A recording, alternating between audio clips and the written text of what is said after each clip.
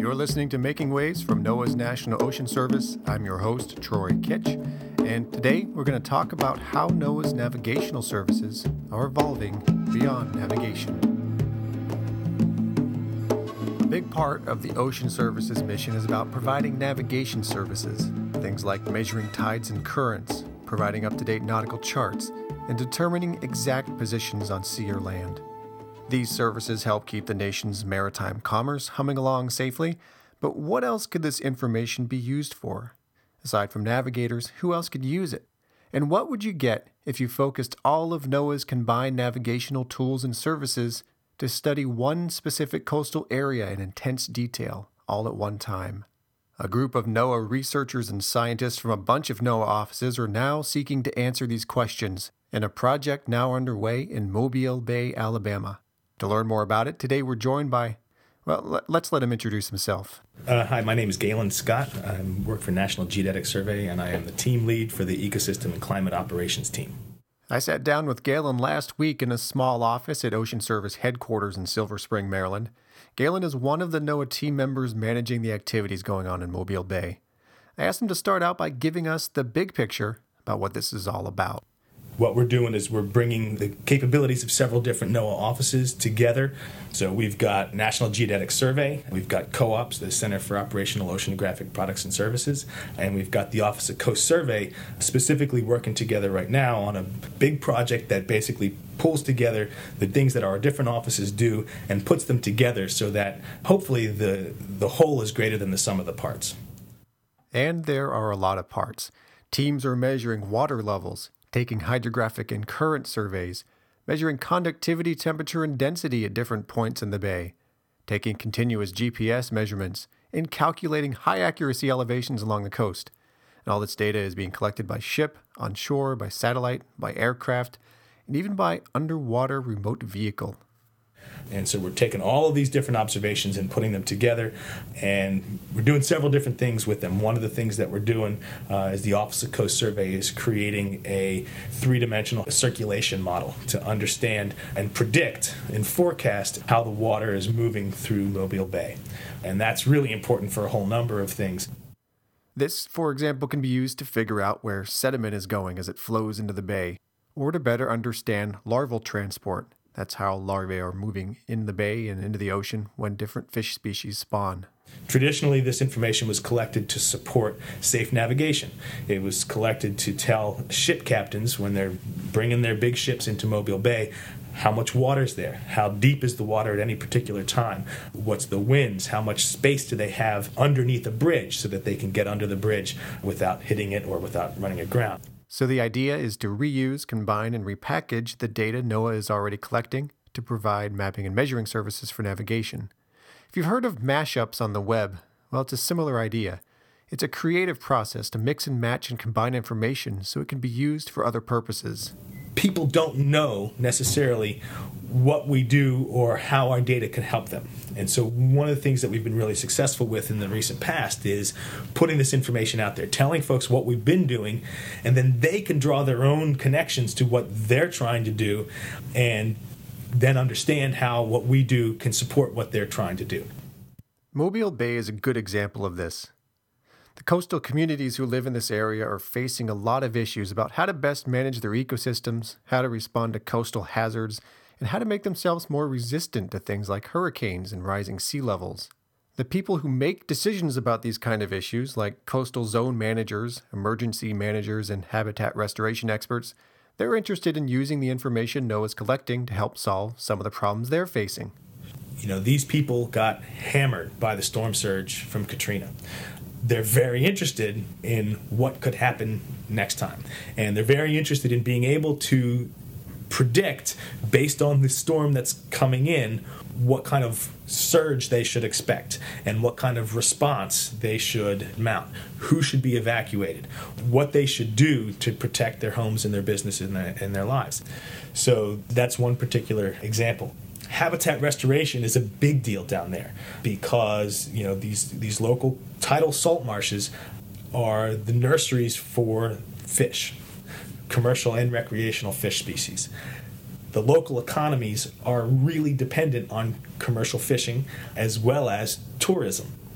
So, the practical applications for this information and being able to make decisions about, how to live down there are huge. But exactly how can navigation data help make these types of decisions? Well, let's dig a little deeper into habitat restoration as an example. Galen said the type of information they're gathering in the bay can help local experts prioritize what's a good investment and what's not a good investment in terms of restoring or protecting ecosystem services. Things like, for instance, a marshy area's ability to serve as a home for certain types of fish, or to serve as an area to lessen the impact of flooding. Here's how. By providing very specific information, very local and very accurate information about what the water levels are doing there and what the land elevation is doing there. Because sea level change in a particular area is a combination of water level change and land elevation change. So particularly in this area, in some of these marshes, the marshes are actually subsiding because of some of the processes that are going on within the soil substrate there, and sea levels are rising. That combination of subsidence and local sea level rise can really have a dramatic impact on these coastal marshes and can reduce their ecosystem services and can lead to eventually them breaking up and turning into open water. So if NOAA can provide very local and very accurate information to bay managers about what water levels are doing in a particular marsh, then they can prioritize which areas they can help protect, which areas they can provide mitigation actions on, and which areas it may not be worth the investment to do it because the processes there are really trending towards a loss of the ecosystem function, and that wouldn't be able to be restored without great expense. Now, you may have noticed that Galen mentioned sea level rise a moment ago. This is something that NOAA is playing a major role in helping coastal communities prepare for in the future.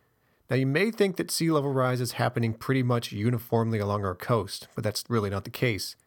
You know how complex the weather can be, how it can change from one spot to the next, even in areas that are really close together. How our coastal waterways change over time is just as complex, and trying to figure out how sea level rise will affect one small area like Mobile Bay isn't easy. Galen explains how navigation data can help. On a global scale, on average, the oceans are rising. And that is expressed locally by a whole bunch of different complex interactions, including local currents and the shape of the ocean basin, the shape of the coastal basin, the inflows from freshwater sources. That's all going to affect the water levels in a local area. And that's what's important to the people that live there and the people that work there. What's happening right here? And it gets very complex because that can change from one spot on the coast to the next spot on the coast, even if they're relatively close to each other. You can have differing rates of local sea level change because of these different complex factors that all add into what the water is doing. Same thing for the land. The land elevations are changing over time.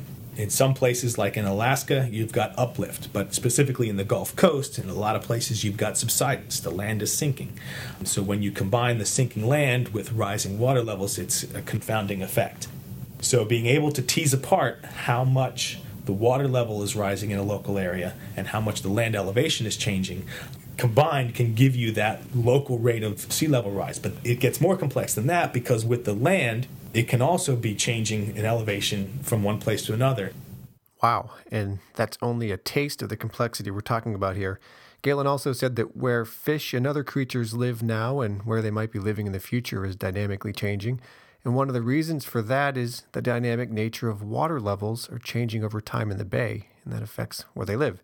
So you can begin to see just how the measurements, models, and tools used to help with safe navigation might also lend themselves to solving some of these very localized, very complicated questions that people would like to answer. So what's the status of the Mobile Bay project now? Well, the fieldwork started last November, and it's slated to continue through February. Then Galen said pretty much the rest of 2011 will be spent processing data and developing a whole bunch of different products for the local community to use beyond the traditional ones used for navigation. But what comes after that? The big question is if this project is going to serve as a model for the future. Really what we're trying to do is to demonstrate how we can work better together. We can find efficiencies in doing the work that we're mandated to do, and we can package it in a way that will provide important information to a whole suite of new customers beyond our traditional navigation customers. Galen said that this project follows a NOAA concept called Integrated Ocean and Coastal Mapping. This idea, simply put, is to map an area once in great detail and use the data you collect many, many times over. That's a really important concept here, where we're going out there, we're mapping these things, and we're finding many different uses for them. It's that cross-functional data that we're talking about. So yes, if we can make this work in Mobile Bay, we are hoping that this will be the model for us to use in other places around the country. I'd like to thank Galen Scott, team lead for the NOAA Ecosystems and Climate Operations Team, and a scientist with the Ocean Service's National Geodetic Survey. Now let's hear from Galen one last time. I mean, I'll tell you, I've been hip deep in mud doing the kind of work that I do out in marshes, which is getting these accurate elevations in marshes, and focused on that one particular piece of the issue. But being able to see what all these other scientists are doing, to see how they collect the currents, how they do the bathymetry, how they create these models from all of this information that's being collected, it's really fascinating. And to me, it's really an exciting project because it's a much bigger picture of the capabilities that NOAA can provide, and that, the science that can be done in an integrated fashion. And thank you for joining us this week. Write to us at nos.info@noaa.gov if you have any questions or comments. Visit us online. Our home on the web is oceanservice.noaa.gov. Don't forget that you can subscribe to this podcast on our website so you'll never miss an episode. We serve up a feed for your feed reader, and we're also on iTunes. Look us up or get a link right to the iTunes page from our website. We'll be back in 2 weeks with another episode. See you then.